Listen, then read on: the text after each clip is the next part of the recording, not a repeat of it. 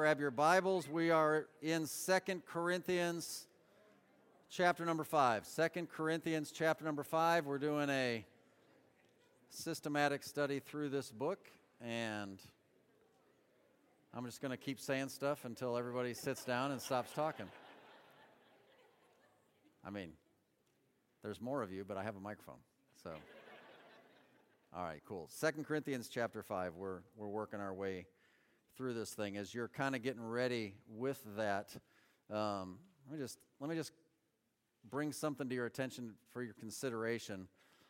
If you are now or in the past, or if you have friends who are going through some trials, your life is characterized by a steady flow of stress and anxiety and drama and worry, or maybe greatest of all, fear. I think I might know what your problem really is. And what your problem probably really is that you're just not trusting what God has already said to you. I mean, it is possible that you don't know what God said to you, which, if you've been a part of this church, well, then the fault lies with you because you haven't taken the time to learn what it is. But we have a program. We call it discipleship. We can help you if you don't know and you'd like to know. But assuming you've spent some time in church, assuming you spent some time in God's Word, assuming you have a fair idea of what God has to say in His Word, well, then not trusting what He says to apply to your life, well, that's really all you need to know. When you do that, well, if you don't know and believe and apply God's Word to your life, well, you can expect to have trouble and stress and worry and anxiety and fear and all those things. So today what we're going to spend some time talking about is actually a very simple concept, but it's quite profound. In fact, it's fundamental to our entire lives. I've given this message the title, What Does It Mean to Walk by Faith? What does it mean to walk by faith? And it does sound like a simple concept. In fact, it is a simple concept. But it's so simple that sometimes it's easy to ignore. We trust in ourselves rather than in God, and soon enough we find ourselves having problems, and then we wonder why. But, it is the simplest concepts that are the ones that we need to master. Right? So many of us are sports fans, and we like watching football or basketball or whatever your favorite sport is. And those guys are professionals because they have mastered the fundamentals. They do drills over and over and over so that the fundamentals of whatever their thing is that they're doing becomes reflex to them. What we're talking about today in walking by faith is a fundamental to your Christian life. You need to so practice this that it becomes reflex to you. But sometimes we get so familiar with things like it, well, we forget to apply it. And when we forget to apply it, well, then we have consequences in our life. I know this, that whenever I'm having trouble in my life, it's usually because I have just forgotten to apply some of the simple things that are true from the Scriptures. I mean, we all like studying the Bible deep. We like learning new things, interesting things we've never heard before. We think that's the way to go to spiritual growth. But spiritual growth really comes from just applying the simple foundational truths of the Bible. And that really is what we're going to look at today. I actually was going to take a greater portion of Scripture in this chapter for this week. But when I got to verse number 7, as we'll see as we read here in a second, I just realized we have to camp here a little bit. We have to spend some time talking about this here today. So with that in mind, I'm going to start in verse number 5, and we're just going to go to verse number 8 in 2 Corinthians chapter 5. If you're wondering about the first 4 verses, well, that was last week, so you can go online and listen to that. 2 Corinthians 5:5. Now he that hath wrought us for the selfsame thing is God, who also hath given unto us the earnest of the Spirit. Therefore we are always confident, knowing that whilst we are at home in the body, we are absent from the Lord. For we walk by faith, not by sight. We are confident, I say, and willing rather to be absent from the body and to be present with the Lord. Very short, very to the point, but we're going to spend some time just kind of drilling down and seeing what that really means to our hearts and lives. And so that's why we need to take a second and just pray. Let's all ask God to make it real to us today, shall we? Heavenly Father, as we come before this section of Scripture at 4 little verses, very simple, easy to understand. We can read, we can understand, we can fully comprehend what you're saying. But Lord, what we need is supernatural guidance to really know, for that light to go on, for that switch to be flipped, and for us to really get it. What does it mean to actually do it every minute of every day of our lives until that day that you call us home? Lord, as we study this section of Scripture, give us understanding.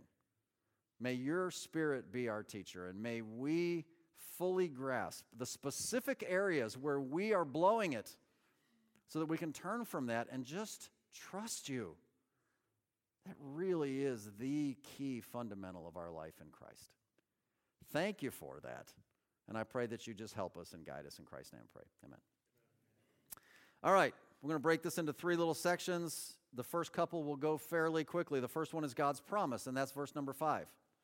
And it starts off and says, Now he that hath wrought us for the selfsame thing is God, who also hath given unto us the earnest of the Spirit. Now this obviously is a continuation of the first 4 verses that we looked at last week. And that reference where it says, He that hath wrought us for the selfsame thing, is obviously referring to something previously referred to in the first 4 verses. Actually, I believe it's directly referring to the last thing mentioned in verse number 4, which it says that mortality might be swallowed up of life.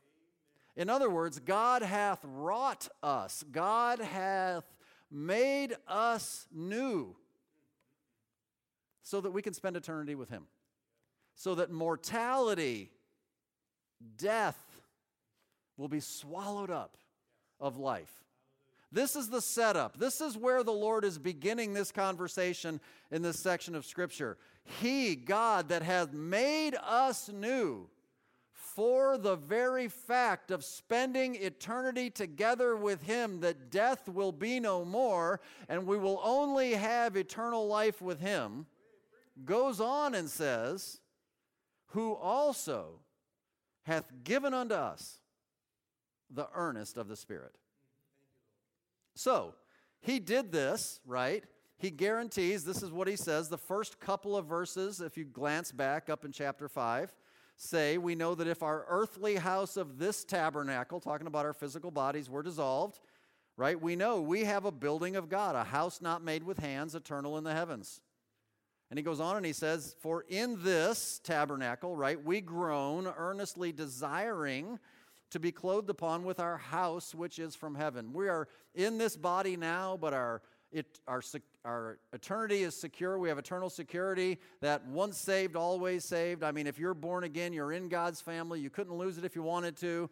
He's intended for mortality to be swallowed up in life. He guarantees you all of these blessed promises, but because we're still in this tabernacle, because we still have tears and pain and suffering and affliction, we haven't fully realized the promise. We're talking about God's promise. We haven't fully realized it. And being human as we are, being mortal as we are, from time to time we doubt. And the devil wants you to doubt that you're truly saved. So God takes this time to remind us of something that will help us, something that will help us to be able to continue on. And it's a promise. He's given something else to us to guarantee our eternal home with Him.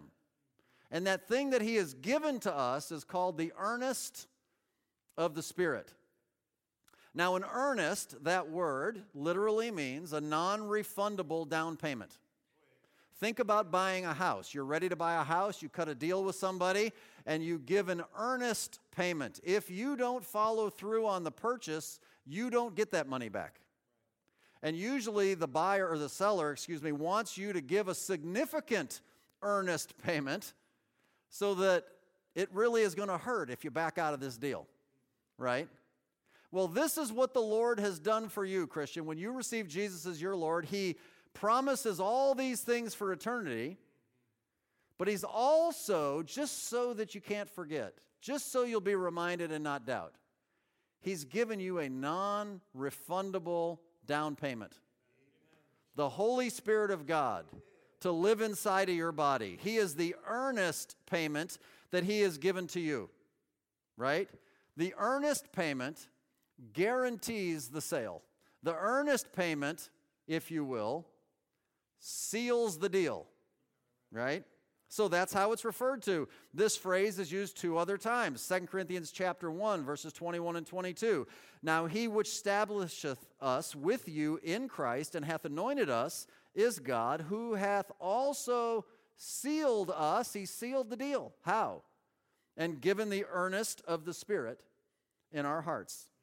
Ephesians chapter 1, the same thing, 13 and 14. In whom ye also trusted, after that ye heard the word of truth, the gospel of your salvation, in whom also, after that ye believed, ye were sealed with that Holy Spirit of promise, which is the earnest of our inheritance until the redemption of the purchased possession, unto the praise of His glory. All I really need for you to understand today concerning this situation is this that I put in your notes. Walking by faith always starts with God's promises. Walking by faith always starts with God giving you a promise.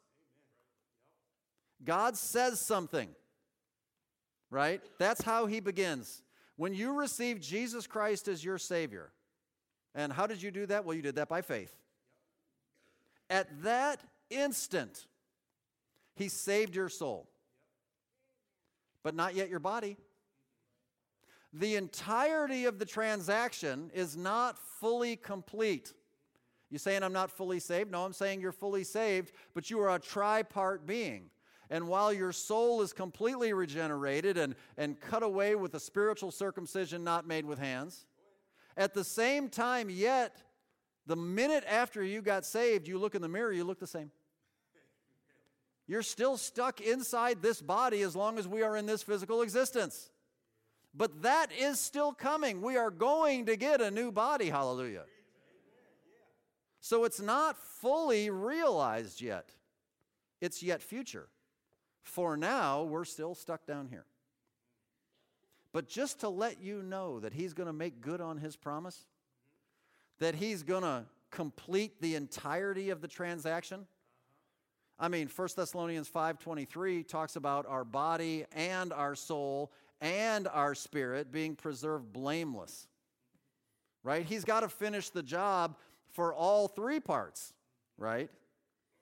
So just to guarantee that He will make good on that, He gave you an earnest payment. He gave you the Holy Spirit. It's kind of like an engagement ring. You ask a woman to marry you, she says yes, you give her a ring. That ring is a promise. People argue whether or not if you break the engagement, did you give the ring back? Heck no, you don't give the ring back. You never give the ring back. That's stupid. That was His promise to you. He shouldn't have given up on it, right? Now, she ditches him. I don't know. Okay, whatever. But that gift of the Holy Spirit, listen, it's a non-refundable down payment. You know what that means? If you were capable of doing anything, of turning in your salvation, walking away from God and not going to heaven, and you went to hell, I want to go to hell. Let's say somebody's dumb enough to say that. Well, the Holy Spirit has to go with you because He's a non-refundable down payment. That's why you're eternally secure. Guess who's not going to hell? The Holy Spirit of God. He's the earnest payment. That's who He is. Until the redemption of the purchased possession. your complete and full being, including your body. In other words, that is your bodily redemption. That's why Paul can say in Philippians chapter 1 and verse number 6, being confident of this very thing, that he which hath begun a good work in you by saving your soul, will perform it unto the day of Jesus Christ. The day of Jesus Christ is the rapture of the church and the judgment seat of Christ, which is the context of 2 Corinthians chapter 5. We'll get into it next week, the judgment seat of Christ. So very simply, starting this outline today, God says something. He makes promises of things that he will do. That's important. You just need to keep that in mind while we move on to the next point. So the next point is God's presence. This we're going to see in verses 6 and 8. We're going to skip over verse 7 for a second. Verses 6 and 8. Why are you skipping over verse 7? Well, verse 7, if you glance at your Bible, is written in parentheses. That means that you could remove the parentheses and you could read verse 6 directly into verse 8. Let's read it that way. Therefore, we are always confident, knowing that whilst we are at home in the body, we are absent from the Lord. We are confident, I say, and willing rather, to be absent from the body and to be present with the Lord. Okay? So these verses set up a now versus then scenario, right? Now we're at home in the body and we're absent from the Lord. Then we'll be absent from the body and we'll be home with the Lord. We'll be present with the Lord, right? So this is literally speaking of our physical location, right? It's just physically. Physically, while we are yet down here on this planet, in this body, we are physically and bodily absent from the Lord in heaven. That's obvious. Now, for those of you Bible whizzes, I know, you know that I know, and I know that a lot of you already know. Spiritually speaking, that's not the case. Spiritually speaking, the Lord is in us, and we are in him, and we are seated with him in heavenly places in Christ at the right hand of the throne of God. All of that is true spiritually only. So the context of 2 Corinthians 5 is clearly physically only. It's talking about where we are now versus where we will be then. Where we will be then will be physically in God's presence. And they're set kind of opposed to one another, right? You can't be in two places at once. You're either here or you are there. You have to be absent from one of them to be present in the other one of them, right? Why is that? Why do you have to be absent from one to be present in the other? Well, because this tabernacle, verse number 1, right, houses, our flesh. And the flesh, the book of Romans says, man, in my flesh there's no good thing. And God says through the Apostle John in 1 John 1:5, this is the message we've heard of him and declare unto you, that God is light and in him is no darkness at all. You see, you can't be in heaven bodily while you're in this tabernacle that houses this flesh, which has your sin nature. Can't happen. So it's either here or there. It's either now or it's then. And that's important. So we know that we're currently physically distant from the Lord. We also know that it's only temporary. We know that we're eternally secure, and we'll get there eventually. In fact, we're so sure of it that Paul says in verse number 8, I'm willing rather to leave this body and go be with the Lord. Paul says, he's so, think about this, because this is where we're really going to land today, so sure that what God said is true. He's like, punch my ticket right now. I'm ready. This is a big deal. Last week we saw this. I want to just reference it again. Philippians 1:21-23, where Paul says this, for to me, to live is Christ. Oh, but to die, that's even better. That's gain. See, we don't view it that way, do we? Our loved ones that have known Christ, pass away, and we mourn their loss because we miss them. I get that. But for them, man, it's gain. Like, if I live long enough that the Lord doesn't come back and my physical life passes away, I want my funeral, I'll mark this down, I want my funeral to be a rejoicing time. Let's sing and dance and praise the Lord. I mean, not that many people are going to miss me anyway, but I'm going to be having a good time. You know what I'm saying? Like, I'm down. So, listen, he says in Philippians 1:21-23, for me to live is Christ, to die is gain. But if I live in the flesh, this is the fruit of my labor, yet what I shall choose, I wot not. For I'm in a strait betwixt two. Notice, I having a desire to depart and to be with Christ. Why? Because it's far better. And you're like, well, how do you know? How do you know it's far better? Well, it's interesting. I think Paul had that confidence because I believe Paul actually experienced death and came back again. You know, at the end of his first missionary journey, we read something interesting in Acts chapter 14, verses 19 and 20.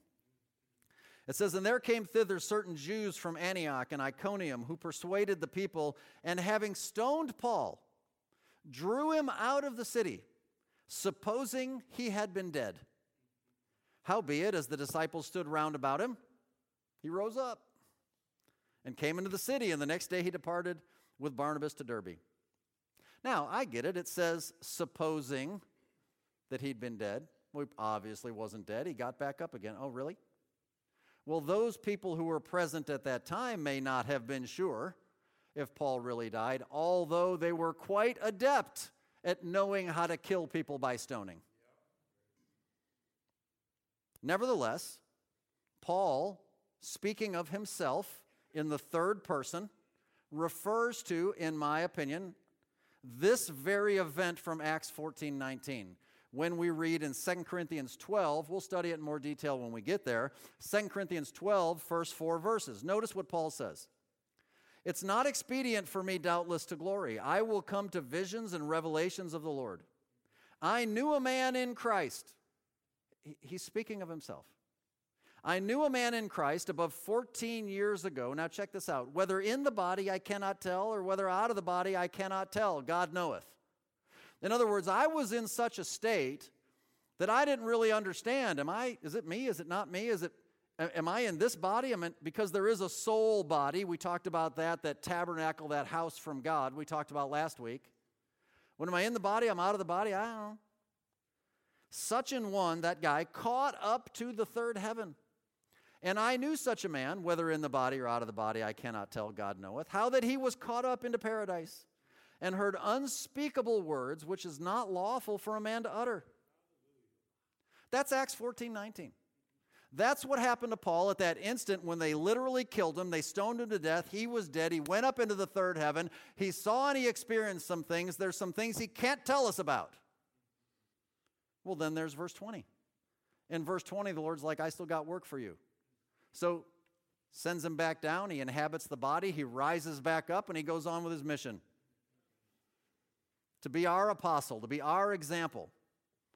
And if you want a good Bible study, you go through the book of Acts and you study the history and the story of Paul's life from that point forward.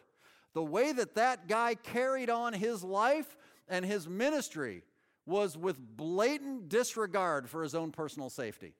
He did not care anymore. In fact, he dared death over and over and over again. Is that what you should do? Well, you decide. But Paul was confident, and he was sure, and he was willing. He's like, look, whatever that thing is, if I can just go for it like crazy for the Lord and they kill me, right on, man. Yeah, I kind of want out anyway. But the Lord has me down here, so, I'm just going to set the woods on fire and just see what happens. And that's how he lived his life, like he had a death wish. That's why he could write Philippians 1:21-23. So, keeping with the context today in your notes, walking by faith always ends with God's presence. Right? It begins with his promises, but it ends with his presence. Now, this is very interesting because it's similar to what we studied a year or so ago when we studied 1 Corinthians. In 1 Corinthians 13 and verse 12, at the end of that chapter, that talks a lot about charity or love, It makes some comparisons from now and then, now versus then. And in 1 Corinthians 13:12, it says, "For now we see through a glass darkly, but then we'll see face to face. Now I know in part, but then I shall know, even as also I am known." So Paul compares the now here to the then. Okay, see through a glass darkly. Then, man, face to face. Now I know some stuff, but then I'm going to know everything, right? And here's the key. The event that triggers the then, when does then kick in, is found in verse number 10 of 1 Corinthians 13. It says, "But when that which is perfect is come, then that which is in part shall be done away." Then is triggered by when that which is perfect has come. Now, this is a whole nother Bible study. Go back and listen to it in the archives if you want to. But when we studied this, I taught you that the perfect thing, when that which is perfect is come, the perfect thing is defined as the revelation of the Word of God. Now, there's a twofold application to that, because there's the small w Word of God, the Scriptures, and there's the capital W Word of God, the Lord Jesus Christ. And both are valid for different applications. So, for example, the bodily revelation of Jesus Christ, the capital W Word of God, is the only thing that will make our salvation experience fully, physically realized. Amen? Because we don't get the redemption of our bodies, the purchased possession, until we leave this planet. So there has to be that application, right? So in that context, the perfect thing is referring to the perfect day that's described in Proverbs chapter 4 and verse 18, right? That's being absent from the body and present with the Lord. That's the then. But on the other hand, there's also the completion of the Scriptures, the written revelation of the small w Word of God that gives us everything we need to function here and now. And we saw that application when we studied 1 Corinthians 13. That, my friends, is where we get into walking by faith and not by sight. That's why both applications have to be right. That's why I'm convinced that that's the right interpretation of what the perfect thing is. So with that, let's get into our third point, and let's hang out here for a little bit. Number 3, God's process. We walk by faith, not by sight. Now, I mentioned it before. Verse 7 is written in parentheses. That means that it's a further commentary on the verses that surround it. God is saying something with continuity. He breaks for a second to give you some commentary. And then he continues saying what he was saying, right? So in other words, what are we supposed to be doing, as the verse says, while we are at home in the body and absent from the Lord? While we're still here, what is it exactly that we're supposed to be doing? Well, we're to walk by faith, not by sight. That's what we're supposed to do. So here's this in your notes. Walking by faith is the process by which we get from God's promises to God's literal physical presence. It makes perfect sense. God begins by just declaring truth. We walk by faith according to that truth as long as we're on this pilgrim's progress. And then eventually we go to be with the Lord, and there's no more need for faith, because now we're living in a kingdom of sight. There's no need for that in the millennium. So, verse number 7 is one of the 2 key Bible verses to define for you what faith really is. It's the opposite of sight. It's stated similarly in Hebrews 11 and verse number 1. Now, faith is the substance of things hoped for, the evidence of things not seen. These are the classic Bible definitions for faith. If you can see it, it's not faith. Think about that. If you can see it, it's not faith. We walk by faith, not by sight. If you're walking by sight, you're not walking by faith. So Hebrews 11:1 refers to some terms. It uses the term substance.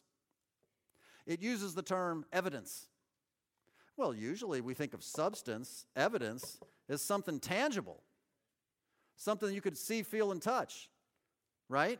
I mean, usually we think about that. So in this world, right, walking with God, He wants you to do it by faith, not by sight. In other words, your faith in what God says has to become so real to you that it's more real to you than the things that you can see and touch. That's what he's talking about.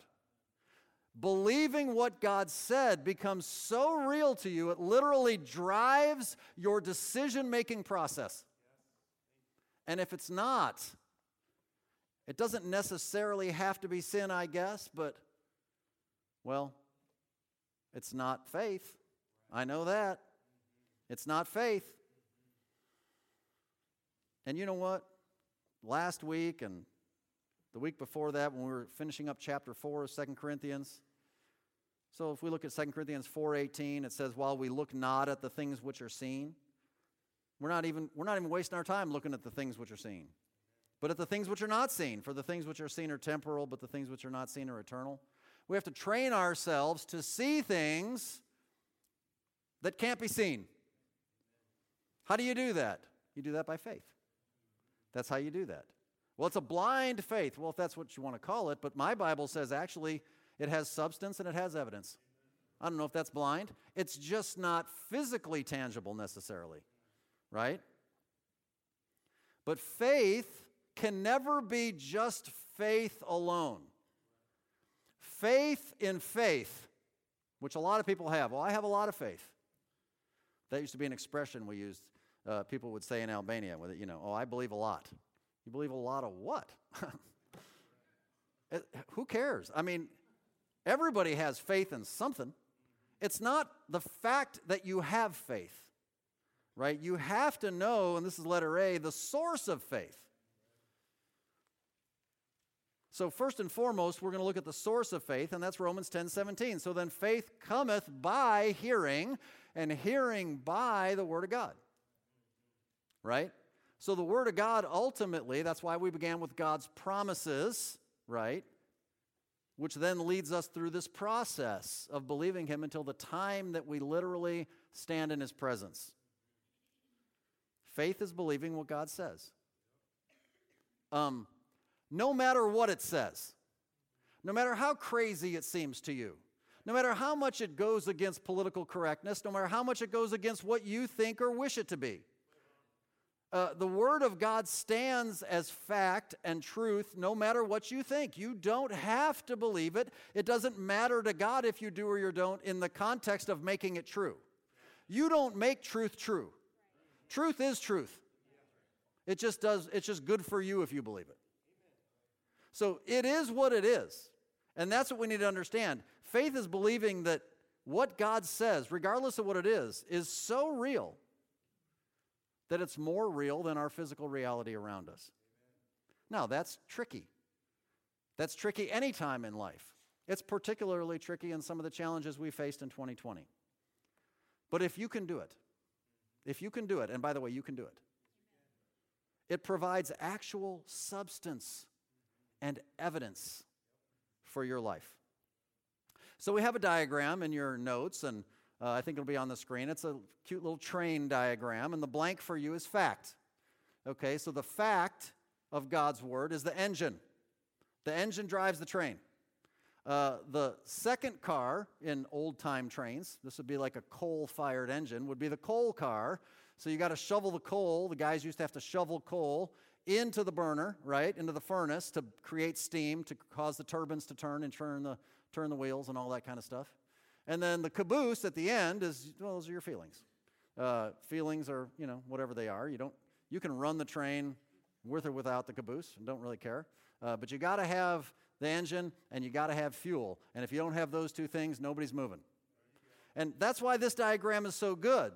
You see, because when you consider it, the facts are the things recorded in the Bible. That's John 17:17. Right? Sanctify them by thy truth. Thy word is truth. Doesn't matter what you think about it. That's what it is. Faith is believing what God said in the facts of the Bible. That's Romans 10:17. Faith comes by hearing, and hearing by the word of God. And the feelings are just the satisfaction you get from obeying the Lord. That's what they are. Feelings, some of y'all really need to maybe hear nothing else today but this. Feelings don't drive the train. Feelings follow faith. Feelings follow faith. Too many Christians are out there saying, well, I'm just not feeling it. Well, who cares?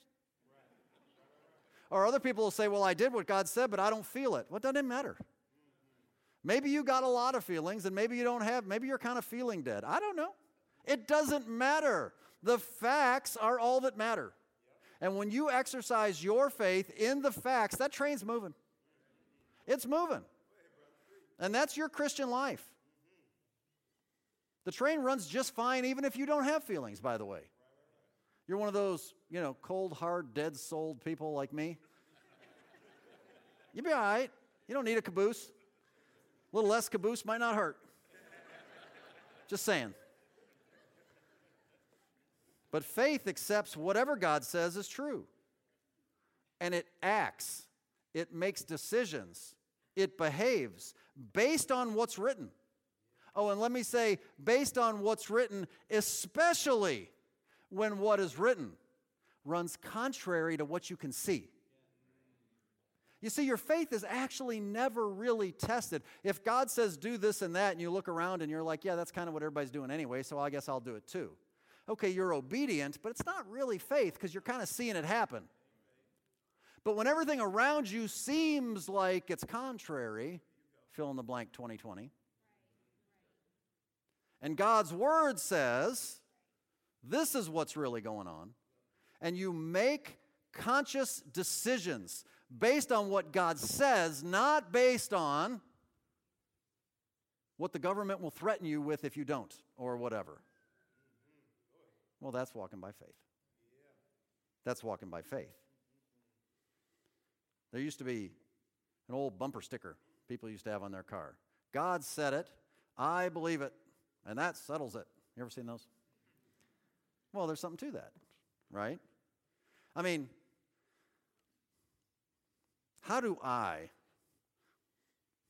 Doofus Jeff, how do I know life begins in the womb? Well, because God said so. That's how I know it. How do I know that alternate sexual lifestyles are wrong? Well, because God said so. That's how I know. How do I know that God created the heavens and the earth? Because He said so. That's how I know. I know by faith. And that's what Hebrews 11:3 says. Through faith we understand that the worlds were formed by the word of God. Through faith we understand that. You weren't there when it happened, right? Let me just make it simple for you. How do you know anything about God? Because He told you. I mean, if He didn't tell you, friend, we would be clueless. If He never communicated with us, golf ball in high weeds, nothing. You say, well, what about the general revelation? There's nature. The heavens declare the glory of God. The firmament showeth forth His handiwork. Okay. What about conscience? Romans chapter 2. What about those general revelations of God? Okay, that's fine. That's true. That's only enough to show you that God exists. It's not enough to get you saved. In fact, if all you've got is nature and conscience, you know what? You're going to be a Hindu. You're going to be a pantheist. You're going to be somebody who's just going to say, God is in everything. God is in the trees. God is in the wind. God is in the grass. God is in the cockroach. God is in everything. And that's what you're going to think. Let me ask you something. How did you get saved? You say, by confessing my sins and receiving Christ as my Savior. Okay, great. How did you know to do that? Well, because the Bible told me so. Romans 10:9, if thou shalt confess with thy mouth the Lord Jesus and shalt believe in thine heart that God hath raised him from the dead, thou shalt be saved. That's how you know it, because he told you. You see, without the scriptures, you can't get saved. That's what 1 Peter 1:23 says. You're being born again, not of corruptible seed, but of incorruptible, by the word of God, which liveth and abideth forever. If you don't have the word of God working in the thing, you're not saved. You're not. But just because there is the word of God, listen, the Lord's a gentleman. He doesn't impose this salvation on us. You have to receive it personally for yourself, right? A lot of people believe that Jesus is. The devils believe and tremble. But you have to receive it personally. That's James 1:21. Wherefore lay apart all filthiness and superfluity of naughtiness, and receive with meekness the engrafted word, which is able to save your souls. John 1:12, as many as received him, to them gave he power to become the sons of God, even to them that believe on his name. You see, without God's word, you couldn't possibly know what to do or how to live. You don't have a clue.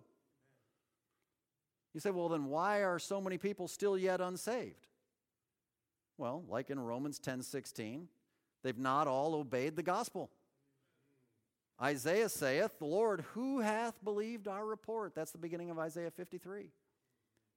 Who believed? People who won't believe his report, people that won't exercise faith in the promises of God, well, they're not saved. I don't care how much they go to church. They're not saved. Okay, well, you're saved. How should you then live out the rest of your Christian life? By faith, the same way you got saved. That's Colossians 2:6. Notice Colossians 2:6. As ye have therefore received Christ Jesus the Lord, so walk ye in him. How did you receive Christ Jesus the Lord? Through faith? Through faith, right? That's Ephesians 2:8. Yeah, it's by the grace of God that he offered it to you, but it's by your faith that you received it. Listen, Christianity 101 today. Super simple, right? But we walk by sight. We walk by sight. Okay, it goes a little bit deeper than that. Let me break it down for you. Walking by faith is equivalent to walking in God's word. That's what we were just talking about, which is equivalent to walking in the Spirit, by the way. You can't separate God's word from God's Spirit and from our faith. You can't do it. Because Galatians 5:22, faith is a fruit of the Spirit. It's the working of the Spirit in you. 2 Timothy 3:16, right? The Word of God was given by the Spirit of God. All Scripture is given by inspiration of God. Inspiration, spirit. It comes from the Spirit of God. He is the divine author. That's how he gave it to us, right? That's 2 Peter 1:21. Holy men of God they spake as they were moved by the Holy Ghost. The Spirit of God gives the Word of God in which you place your faith, because it's the source of faith. Being filled with the Spirit, Ephesians 5:18 and 19, right? We are commanded to be filled with the Spirit. And if we do that, there'll be some consequences in our life, right? The consequences that'll come where it's speaking to yourselves, psalms, hymns, spiritual songs, singing and making melody in your heart to the Lord. Well, you take the parallel of that in Colossians 3:16, and we have the same exact consequences that come from letting the word of Christ dwell in you richly. Teach and admonish each other, psalms, hymns, spiritual songs, sing with grace in your hearts to the Lord. So we can conclude that being filled with the Spirit is the same thing as letting the word of Christ dwell in us richly. You can't divide out walking by faith and walking in the Word and walking in the Spirit. They are the same. They're synonymous. Amen. That's what they are. That's the source. That's why it's so important. Okay, let's move on. Letter B, your statement of faith. Let me tell you something. Whenever you walk by faith, you make a statement. You make a statement to God. And it's a statement you're going to want to make. Hebrews 11:6. Without faith, it's impossible to please him. For he that cometh to God must believe that he is, and he's a rewarder of them that diligently seek him. Listen, don't you realize that that's why we were created? We were created for the sole purpose to please God. That's Revelation 4:11, snapshot in heaven. Thou art worthy, O Lord, to receive glory and honor and power, for thou hast created all things, and for thy pleasure they are and were created. You're designed to be a God pleaser. That's who you are supposed to be. And listen, y'all, after all he's done for you, don't you want to do that? Don't you want to please the Lord with your life? Can we go back to what I was saying earlier? How do you even know what he's done for you? Well, because he told you. He told you what he's done for you. He recorded it in his word for you. I mean, seriously, I just try and think of things in a very basic way sometimes, and just think of this. I mean, if it weren't for the promises of God's word, I mean, what really changed for you in your life anyway? I mean, you look the same. You adopted a new philosophy of life. That's what the atheists will tell you. Your unbelieving family members that hate God will tell you. Oh, he just became a Jesus freak. He just adopted a new philosophy of life. I mean, have you actually seen anything yet? No, you haven't actually seen it yet because it hasn't become sight yet. How do you know all this Christianity stuff isn't just a scam? Well, by faith. Amen. That's how. By faith. Because your faith in what God said provides ample evidence for you and substance to understand what God has actually done for you. You do that when you walk by faith, when you walk in the Spirit, not in the flesh. That's Romans 8:8. They that are in the flesh cannot please God. Right? Faith pleases God. Flesh doesn't please God. You believe it even though you've never seen it. That's Jesus, right? Talking to Thomas, John 20:29. Blessed are they that have not seen and yet believed. You know, doubting Thomas, let me see the holes, and I've seen it now. Seeing is believing, not in the Bible. Not in the Bible. See, the only thing that really pleases the Lord is when you just believe what he said and then act accordingly.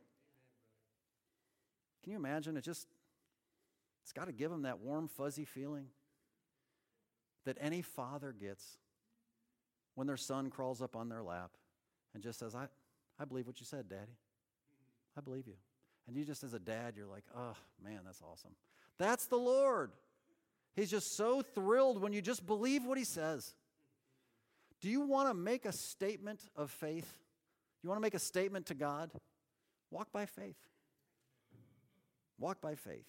You want to please him? You want to make decisions for your life? Man, that's what you should do. You want to please God? Make decisions on purpose that put you in a situation where you have to trust him. And then when you trust him, he's pleased. Why is that not a good decision? Why is that not a good decision that's one of the big reasons why I wanted to be a missionary. I wanted to give my life to world missions because I knew that would put my life in circumstances that I couldn't figure out on my own. I needed to trust him. And in so trusting him, pleased him. And in pleasing him, you think he's not going to take care of you? He's going to take care of you. Man, exercise faith. God's pleased. Okay, letter C, the significance of faith. Okay, this is kind of the flip side of the coin, if I can say it. Romans 14:23, and he that doubteth is damned if he eat, because he eateth not of faith. And here's the killer line, man. I hate this. Whatsoever is not of faith is sin. Whatsoever. That's kind of all-encompassing. Is not of faith is sin. This is the passage of Scripture in Romans 14 that deals with all the gray areas in your life. You know, well, the Bible doesn't really say I can't. You know, I love talking to the guys with that excuse. There's a lot of things the Bible doesn't say that you think you can do. Well, it doesn't say I can, doesn't say I can't. What if I do? Should I eat the meat offered to idols? Should I not eat the meat offered to idols? That's the conversation in Romans 14. Well, I don't know. Maybe it's okay, maybe it's not okay. Actually, I'm not sure. And Paul is saying, well, if you're not sure and you go ahead and eat it anyway, well, you're not doing it of faith. He's not actually saying that it is a problem. Actually, it's not a problem. Eat meat. Meat is meat. Who cares? An idol is nothing. It doesn't even matter. But if your conscience bothers you, well, then you better not do it. Because if you do, well, it's not of faith. And if it's not of faith, it's sin. Then it's sin. So we don't have a huge problem around here with meat offered to idols. But people have a bigger problem with whether Christians should drink alcohol. Right? I mean, we could just camp out here for a while and just have a campfire and just have a good old time. But this is the issue. Anything that's not of faith, you got your little gray area, you got your little pet things you want to do, and you're not sure if you can do them. I'm not sure if I can or if I can't. I'm not really sure. I'm going to do it anyway. You do that, it's sin. You do that, it's sin. That's what he's saying.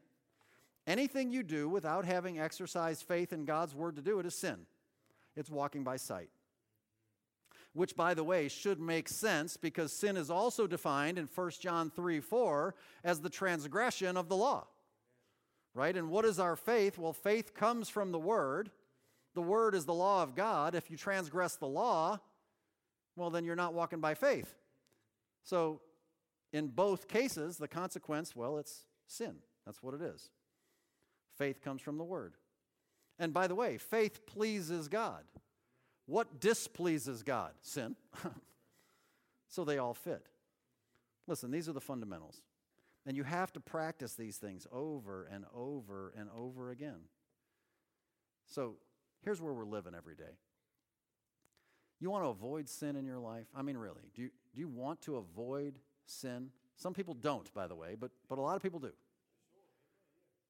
Or do you want to avoid the consequences of sin? Well, to avoid the consequences of sin, don't sin. How about that? Well, how are you going to do that? Well, in your flesh, you don't have enough strength to do it. That's Romans 7, right? But you can walk by faith. That's what you can do. You can believe what God says more than you believe what everybody else says.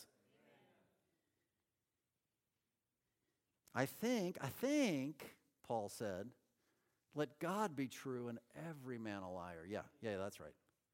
Every man a liar. All right, well, let's wrap it up with our last point. Letter D, samples of faith. Some samples. This is Hebrews 11. This is that great chapter of the Hall of Fame of Faith, and we don't have time to go there. We're not going to read through it all. Please do yourself a favor. This afternoon after lunch, just get your Bible out. Just read through Hebrews chapter 11. And just look at all of the things that these characters from the Old Testament mostly have accomplished as a result of just believing what God said. They walked by faith and not by sight. So just listen for a second. Just listen. Because by faith, built an ark for rain that was coming, where rain had never come before in the history of man. Followed God to leave home, even without a set destination. Offered up Isaac, his only son, believing that he would get him back again. Refused the comfort of life in Pharaoh's palace and chose rather to suffer with the people of God. By faith, they kept the Passover, that otherwise crazy story, kill a lamb, put blood on the door, and I guess God won't kill me. By faith, they saw Jericho's walls fall down without firing a shot. They subdued kingdoms, wrought righteousness, obtained promises, stopped the mouths of lions, quenched the violence of the fire, escaped the edge of the sword, out of weakness were made strong, waxed valiant in fight, turned to flight the enemies, received their dead raised to life again, overcoming trials of cruel mockings and scourgings, overcoming bonds and imprisonment. They were stoned, they were sawn asunder, slain with the sword, being destitute, afflicted, and tormented. I'm going to go out on a limb and say, with that great cloud of witnesses, you too can walk by faith enough to get through whatever it is you're facing. I think you can do it. I think you can believe God's promises. I think you can stand. You can believe them more than you believe what you see. You can believe them more than you believe what other people are saying, and you can go forward. Just be like a little child. Just believe what your daddy has to say. He wouldn't lie to you. Jesus said the faith size of a grain of a mustard seed to do mighty works. Don't walk by sight. Quit worrying about COVID and masks and government and socialism and elections and liars and politics and recreation and fun and games and toys and amusement and entertainment and social media and sports and work and labor and toil and sweat and arguments and fights and riots, opinions and strife and struggles and sickness and suffering and pain and brokenness. Because those things just don't matter. But learn God's word systematically. You say, I don't know what it says. Well, you're in the right place. You're in a church that can teach you. Let us know on that connection card that you need somebody to disciple you. Let us know that you want to learn some things. You have no excuse here for not knowing what God says. There's all kind of opportunities available for you. Get discipled. Show up at 9 a.m. for the training hour. Go through ministry tools and training. Go through our Bible Institute. And when you learn it, believe it. Start living like you believe it. As it is written, literally, more sure than any human experience. Walk by faith. It's the only way you can get from God's promise to His presence with any kind of joy and satisfaction in your life. It's the fundamentals. It's the drills we just got to work over and over and over until they become reflex. I don't care what they say on the news. I don't care what they're spouting and talking about. I don't care what the circumstances look like. I got to live in this life. I'm not without responsibility. But I believe what God says over all of those things. I will make decisions for myself and my family based on what God says over all of those things. That's how I'm going to live my life. And when I do, I please the Lord. Please the Lord. And that's how I want to live it. And I think that's how you want to live it too. Next week, we're going to get into the judgment seat of Christ and what happens with a life that is lived that way. Because the judgment seat of Christ isn't just, oh man, dang. It could be Yahoo rewards. Amen? Let's pray together.